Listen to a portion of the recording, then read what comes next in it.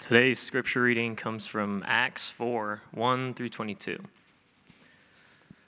And as they were speaking to the people, the priests and the captain of the temple and the Sadducees came upon them, greatly annoyed because they were teaching the people and proclaiming in Jesus the resurrection of the dead.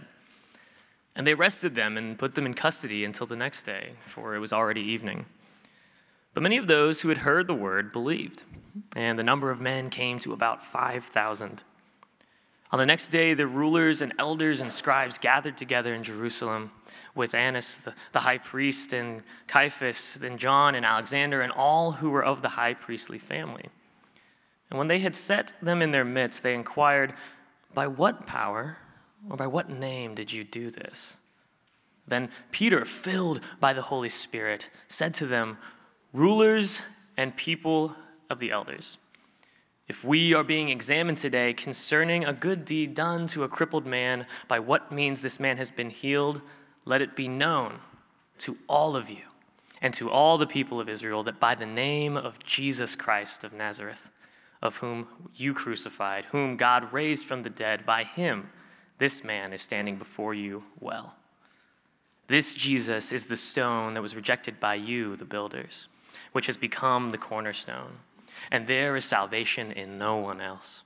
For there is no other name under heaven given among men by which we must be saved." Now when they saw the boldness of Peter and John, they perceived that they were uneducated common men. They were astonished, and they recognized that they had been with Jesus. But seeing the man who was healed standing beside them, they had nothing to say in opposition. But when they had commanded them to leave the council, they conferred with one another, saying, "What shall we do with these men? For that no notable sign has been performed through them is evident to all the inhabitants of Jerusalem, and we cannot deny it. But in order that it may spread no further among the people, let us warn them to speak no more to anyone in this name." And so they called them and charged them not to speak or teach at all in the name of Jesus. But Peter and John answered them, "Whether it is right in the sight of God to listen to you rather than to God, you must judge. For we cannot but speak what we have seen and heard." And when they had further threatened them, they let them go, finding no way to punish them because of the people, for all were praising God for what had happened. For the man on whom this sign of healing was performed was more than 40 years old. This is the word of the Lord. Thank you. Man, what a compelling text. I know it was long, but thank you guys. May we never give up the public reading of Scripture, right? Well, good morning, church family. My name is Jordan Green, if you don't know, and I am a resident pastor here at Leawood. And if you're new to Christ Community, the residency is unique. And I'd love to just chat about it a little bit, but because it's an opportunity for Christ Community to pour into others, to hire seminary graduates, and have them work and run through the ringer for 2 years as a pastor, to work and to learn under those like Tom Nelson and even our very own Andrew Jones. You can believe it. It's been such a huge blessing on my life, on our family's life, and we're just filled with gratitude, one, for your generosity, and secondly, really just for putting up with us, because I know we're a handful. So thank you guys. I want to say that. And I know over the past couple years, we've got to know each other a little bit, I think, right? And I probably share more with you than my wife wants me to. Sorry, babe, but here we go again. Because you probably know, I love superheroes. I love comic book heroes. And when I was a kid, I wanted nothing more than to be just like one. And in fact, when I was just 3 years old, almost the age of my daughter now, I knew I could be just like Superman.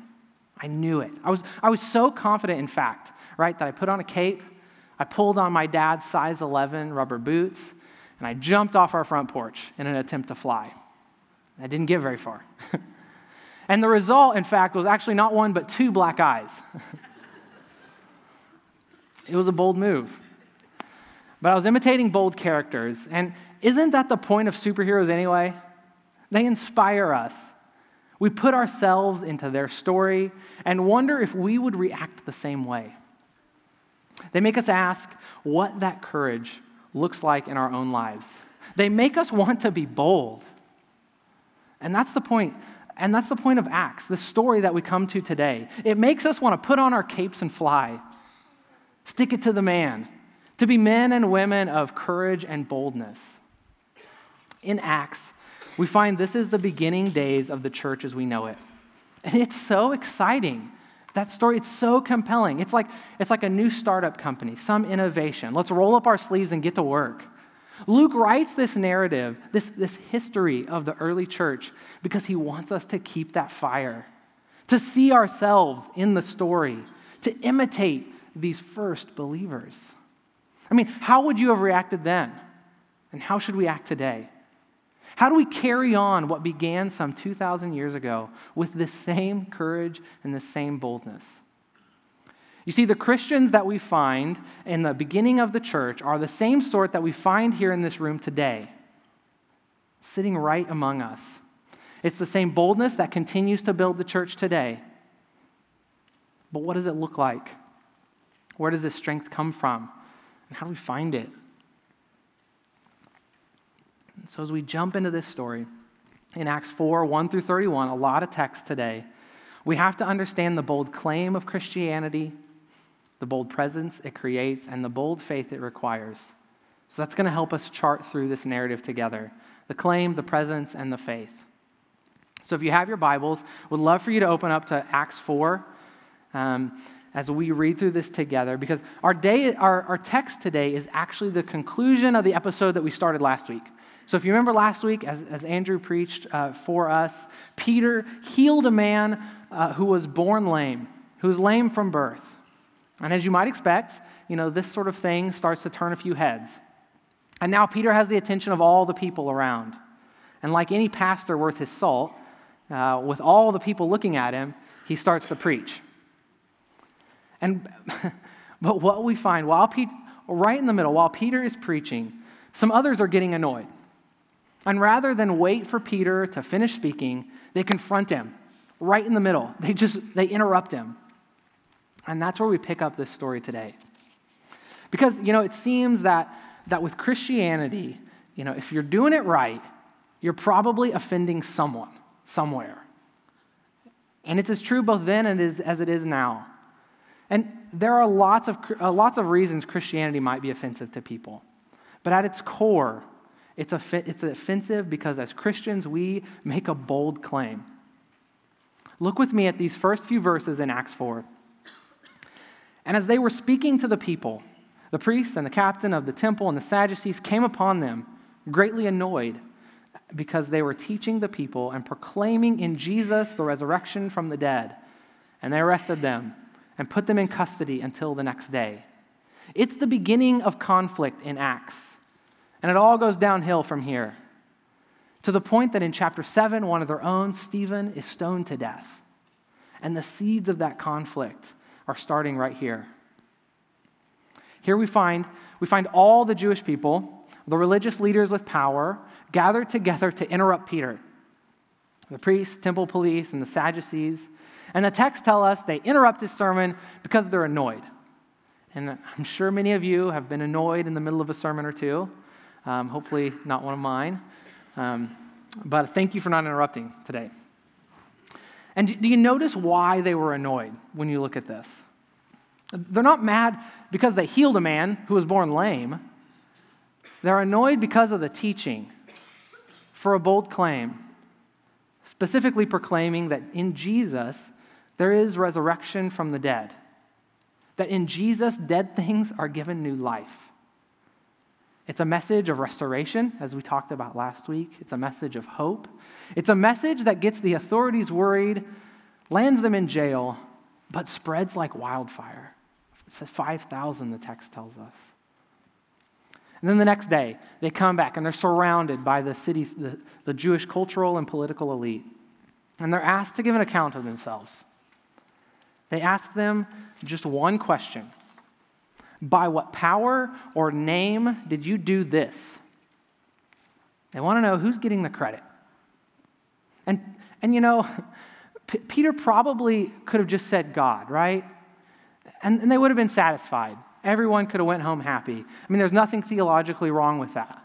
But he doesn't do that because he wants to be absolutely clear. And Luke, as we read the story, wants us to see that Peter isn't alone when he's being questioned. Look at what Luke says. He says, Peter, filled with the Holy Spirit, begins to answer them. We are meant to see that the strength to speak this truth to power comes from the Holy Spirit, that we're not alone in it. And Peter's answer is so clever, right? He says, so you're asking me, you want to know about a good deed done to a crippled man.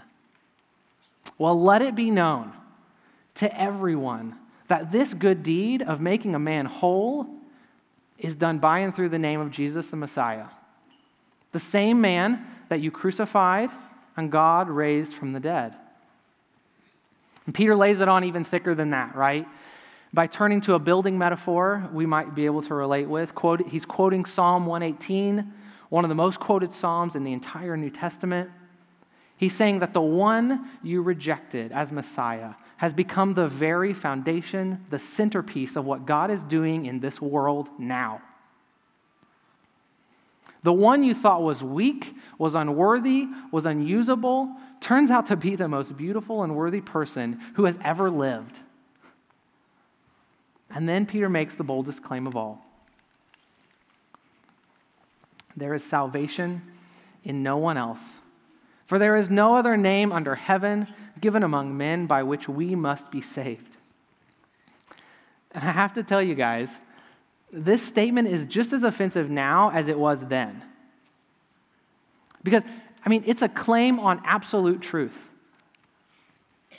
And don't we live in a day when no one has the market on absolute truth? But if you call yourself a Christian, it comes with a bold claim. You can't just say, well, you've got your way and I've got mine. As Christians, we make a bold claim on a true reality. That salvation comes through no one else. Just as Jesus said, I am the way, the truth, and the life. No one comes to the Father except through me. There is no other name. There is no other sacrifice. There is no other blood that can save. And notice that when Peter speaks of salvation, it is such a comprehensive term. He's talking about both for the here now and the hereafter. Look, the man who was healed is standing right there. He gives witness, does he not? That this message not only has power to save later, but has power to save now. This man gives witness that salvation is not only a private matter, but a public expression of who we are and what we do. Because, think about it. If this salvation was just something about me and Jesus and maybe something about heaven thrown in afterwards, what would the religious authorities really care? Rather, this bold claim impacts all of life. This salvation leads to the good life now and the good life to come. But it only comes through one name. It's a bold claim and a public proclamation. You guys might be familiar with Lesslie Newbigin, but a prolific author, missionary, and he describes it this way. He says, when the church affirms the gospel as public truth, it is challenging the whole of society to wake out of the nightmare of subjectivism and relativism, to escape from the capacity of the self turned in upon itself, and to accept the calling which is addressed to every human being to seek, acknowledge, and proclaim the truth. For we are part of God's creation which He has equipped with the power to know the truth and to speak the praise of the whole creation in response to the truthfulness of the Creator. I love that. To speak the praise of the whole creation. He's saying this message is a public truth. It's a bold claim that we must boldly profess. And I don't know about you guys, but I was really challenged by this message, by this text, because it's so personal. I don't know if you guys feel it, but it speaks directly against my fears, my own weaknesses. And maybe you guys see it too, but our problem, as we try to think about it in today's context, it's more likely that we're afraid of offending people and looking bad, ruining our reputation or maybe some vocational opportunity. And this story directly challenges that idea. It directly challenges you and I. And of course, I'm not saying we should all be jerks, right? There are a lot of jerks out there. But by definition, we are an offensive people. And this is terribly convicting because I know I'm a terrible people pleaser. I love to keep the peace, but sometimes I know that can keep me from saying anything at all. Have you ever felt like that? Or maybe you guys are just more offensive than I am. Now, I'm not saying we need to go standing on the street corner with our signs saying, "You're all going to hell." We're going to get to what this should look like in a minute. But we do have to recognize that as Christians, we have a bold claim. It's not one we can disregard. It's not one we can shy away from. It's one that's core to who we are. And here's the thing. Our bold claim isn't just a claim. It's a reality. It's a mark on what is true. And it has power. And at its core, when we look at this story, this bold claim, it's not simply about us, but it's for others. It's for the benefit of others. Well, why else does Peter think that others need to hear it? It leads us, right, to seek restoration in our world, through our work, through our families, through every aspect of our lives. Look at Peter's argument, right? He's so careful to connect the good deed, the healing, with the bold claim. And that's something we can never separate. How do you want to tell who the jerks are out there? How can you tell if someone's just being a jerk or someone that's being truly bold? Look and see if good deeds seem to follow behind them. You know, the jerks out there, they just want to make themselves heard. But the way Peter does it, he's out there to make others whole. And we find that this bold claim leads to our bold presence. Look with me at verse 13. Now when they, the religious leaders, saw the boldness of Peter and John and perceived that they were uneducated, common men, they were astonished. And they recognized that they had been with Jesus. Here are these uneducated, common men, and yet they had something about them, didn't they? Something that reminded others of Jesus. They saw this boldness. And it characterizes Christians today as much as it did then. Now, we've talked a little bit about this, but when you think about boldness, I know a lot of pictures probably come and run through your mind. From pictures of people protesting, or to ridiculous Facebook posts that make people like me hit the, block this person's post from my feed. We must acknowledge, that there are many out there today who have engaged in activities of hate under the banner of boldness. But that's not what we're called to. So what should this bold presence look like today? What should people see in followers of Jesus? It feels like, I don't know if you guys, it feels like this is the question we're always asking, right? What does sharing my faith look like? What does it mean day to day? What might it look like for you on Monday? So to help us think about this in our day and in our lives, to help us think about it tomorrow, I want to pick on some of you guys because I think a lot of you guys do it better than you think you do.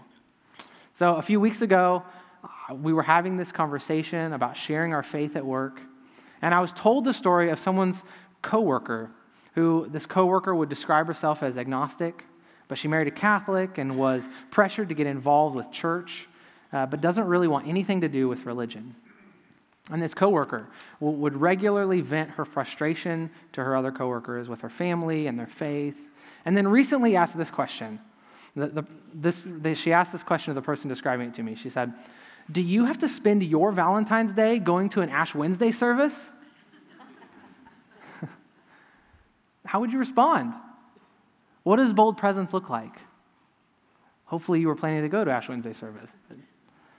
Well, they were able to show excitement and joy.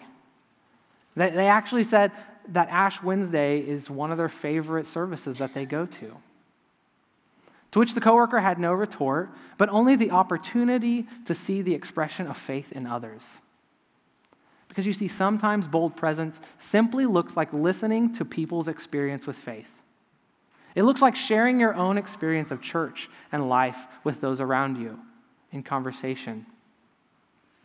I mean, I could also point to the countless times many of you have brought your friends to me brought your friends to church and said, hey, meet this person.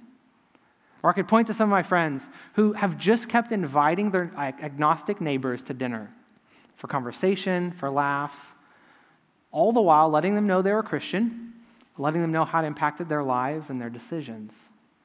They invited them to some evening church events, and now, several years later, these neighbors are asking honest questions about their own faith.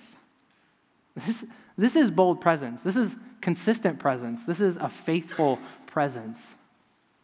You see, boldness, it doesn't have to mean this dramatic confrontation or persecution like it does here with Peter. I think what it really means is just being willing to risk something for the sake of the gospel. It means being faithful where you're at.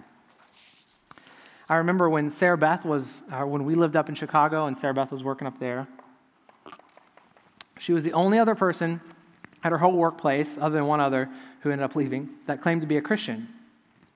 And boldness for her meant just letting people know that she was a Christian.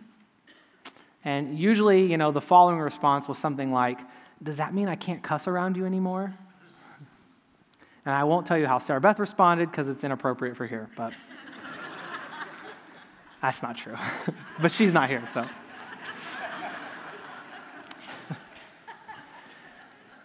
You see, boldness might just mean risking a little awkwardness or a little relational loss. It might seem small, but you know what? When people in Sarah Beth's office were going through a hard time, who do you think they turned to talk about it? They came to share with her. Someone who had a different sort of hope. So how might we synthesize this? How might we come up with a few ideas of sharing our faith? Here are a couple suggestions, and none of this is new and probably overlaps with stuff you've heard others say. But maybe we just let others around us know that you're a Christian. And not like it's the first thing you say as soon as you go up and meet someone, but it comes out in a natural conversational way. Or maybe ask people what they believe in, what their faith journey is, and just listen. Just listen without rebuttal. Maybe it means sharing your own struggles and problems with others, letting them know how your faith informs how you deal with it, how you process things, how you make decisions. Maybe it means offering to pray with someone who's going through a rough time. And if you have time, maybe it means sharing your own journey, your own story, your own walk of faith. Tell about your own life. The truth is, there's no one way to share our faith on Monday. What we often need to get better at is really just is sharing with one another what it looks like for us. In the same way that when we read Acts, and it gives us this sort of like case study, doesn't it, of what a bold presence looks like, we each help spark our imaginations and give plausibility to what it means for me to share my faith. If you're in a community group, this is a great space for this sort of conversation and accountability, discussing the barriers and the opportunities to what it looks like to having a bold presence, to sharing your faith. Because, I know we'd all like to say that we'd risk it all, right? Echoing what Peter says, it's so dramatic in verse 19 and 20. You just see him standing there alone against the multitudes. Whether it's right in the sight of God to listen to you rather than God, you must judge. For we cannot but speak about what we have seen and heard. But most of us, myself included, aren't even ready to risk a conversation, let alone everything. So do you think we could just start there? Where can we be bold this week, on Monday? Maybe it means letting someone know we're a Christian. Maybe it means asking a tough question, or just listening. Maybe it means praying, or maybe it means praying for the boldness to take a step. Which brings us to our last section of our passage, where we discover the source of boldness. How our bold claim and our bold presence are found in a bold faith. So imagine that you've just been threatened and released. What do you do next? You run for the hills. Well, that's not what they did. They ran to their friends. Okay, then what? Look what they do. And you got to know that this is the beginning of this persecution for these folks. I mean, in the chapters we've already covered in Acts, it's generally been great. You know, the other preachers had fluff messages. It's not true, Andrew. But it has been, right? People are believing, healings are happening, but now it's getting difficult. Now there's conflict. So what do? Well, we find that the first response of these Christians to persecution is prayer. And look what they pray for. Or better yet, actually, let's look at what they don't pray for. Because it's everything you and I are most likely to pray for first, right? Comfort, deliverance, protection, a change in circumstance, the destruction of my enemies. They don't do that. Look at verses 29 and 30 with me. And now, Lord, look upon their threats and grant to your servants to continue to speak your word with all boldness, while you stretch out your hand to heal, and signs and wonders are performed through the name of your holy servant Jesus. In other words, Lord, look at the threats, but more importantly, just give us the courage to keep doing what you've empowered us to do. Just give us the boldness to continue to change people's lives through us. I mean, here we find courage rather than comfort. And look, I want to be careful. I want to be clear. There is nothing wrong with sometimes praying about our circumstances. We find it all through the scriptures. But they don't go there right now. Because it's not the most important thing about the Christian life. Because above any circumstance, they are first and foremost devoted to God and his mission. I mean, what sort of devotion is this? What sort of devotion is like this? I was trying to think of how to picture it, and it just reminded me of the devotion you would have for a king, right? Surely we've seen this in just about any book or movie, whether it's Maximus's devotion to Marcus Aurelius, Sir Percival's to King Arthur, or a better picture, right, is Samwise Gamgee to Frodo Baggins. A lot of pictures there, but it would take an hour. It's an unswerving loyalty to continue to push forward no matter the cost, believing and trusting in the authority of the one you're following no matter how bad it gets. I mean, another word that we have for that is faith or faithfulness. And this sort of loyalty is an unshakable faith, a faithfulness that inspires boldness, inspires risk in the face of loss. This sort of unshakable faith believes that God won't leave them alone, that his Spirit is always with us, emboldening us. For a Christian, this boldness is a Spirit-given trust to risk anything, anywhere, being confident you'll come out alive, even if you die. Confidently trusting in this God, this King who reigns. It's why they start their prayer by quoting in Psalm 2. Look at the start of this prayer with me in Acts 4, 24 through 28.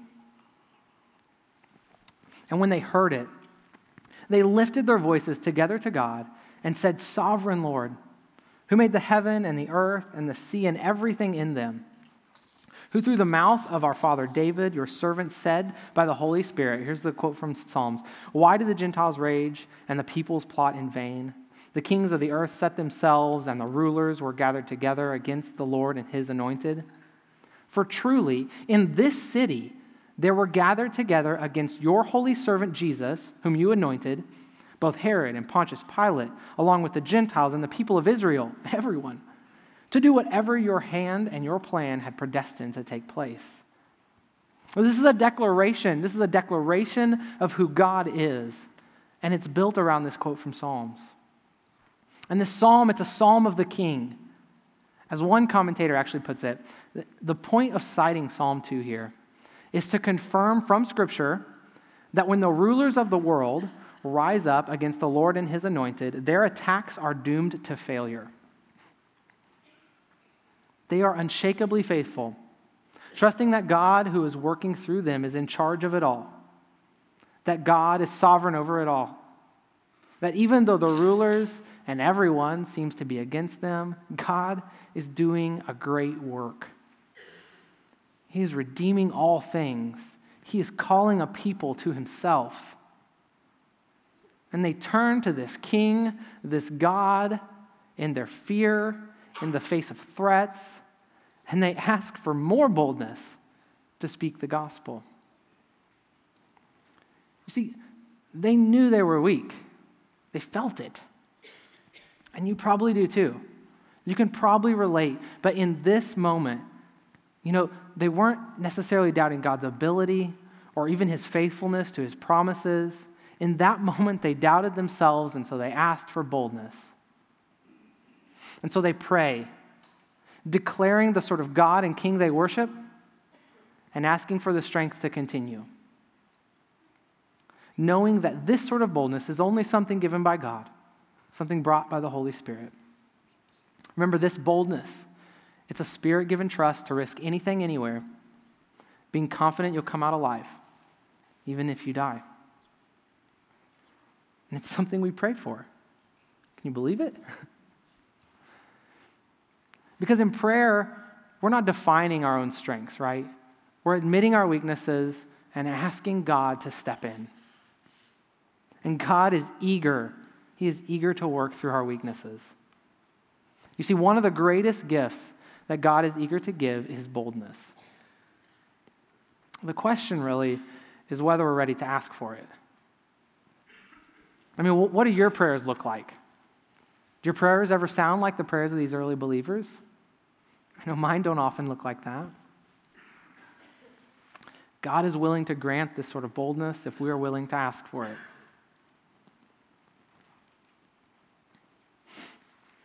Are you consistently asking for this boldness? This time tomorrow, on Monday, on Tuesday, every day of the week, no matter the cost. Because here's the thing. The reason boldness is one of the greatest gifts that God is eager to give. We see it here in the text, don't we? Because you cannot ignore a bold truth claim made by a truly bold person.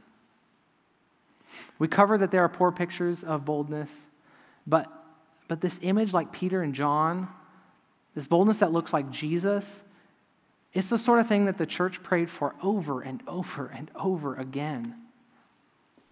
So that no matter what you're going through, it will cause people to ask, where do you get the power to talk and to live like that? What do you think? What do you think when you listen to the story of these first believers? Do you want to be a person with a bold claim, a bold presence, and a bold faith? I do. It's hard to listen to this text, it's hard to read this story and not want to jump right into it. But sometimes that's where it ends for us, doesn't it? We only want it, or we want to want it. We admire people who exhibit it. We're inspired by biographies of bold people. But we are much safer if we keep that boldness at a distance. We're much more comfortable if we only just want it. So are you willing to ask for it? And prepared for God to answer? Because when we do, God will show up. And people will take notice. At the end of our story, after the apostles and their friends prayed, what happens? Look at verse 31. We read, "The place in which they were gathered together was shaken, and they were all filled with the Holy Spirit and continued to speak the word of God with boldness." Now your house might not shake, but God is ready to shake us out of our slumber. Are you ready? It's this sort of boldness that draws others in. This sort of boldness transforms lives. This sort of boldness will build the church. It's this sort of Spirit-empowered boldness by which Jesus has built the church for millennia. God has been working through men and women, people like you and I, for generations. It's the picture that we're given at the end of Acts and meant to carry with us today. Acts 28, we find the Apostle Paul, who we haven't been introduced to yet, under house arrest in Rome. And here's the last words. Here's the picture we get as Paul continues proclaiming the kingdom of God and teaching about the Lord Jesus Christ with all boldness and without hindrance. It's this sort of boldness that built the church through Peter and John, through Paul, and through us today. And can you just imagine with me if this sort of boldness was part of our community? If it was a part of our Monday, how the church would be transformed. I mean, when's the last time you portrayed this unshakable faith? When's the last time you put yourself out there? When's the last time you prayed for boldness? Not notoriety, but the strength to stand up for something we believe in. Look, God knows our fears. He sees the threats. He's aware of the difficulties, but He's bigger than it all. He's ready to give a boldness that only He can provide. Do we dare ask for it? Let's pray together. Father, you see the barriers and the threats against us and your church. Grant to your servants to continue to speak your word with all boldness, while your hand goes before us, working and moving. Grant to us that we may speak while you may work. Lord, I know this is a weakness for many of us because it's a weakness for me. So we pray that you would take our weakness and our fear and make something beautiful. Magnify your name through us with a strength we do not know and a boldness we don't often feel. Lord, may your Spirit move in us each and every day. In Christ I pray. Amen.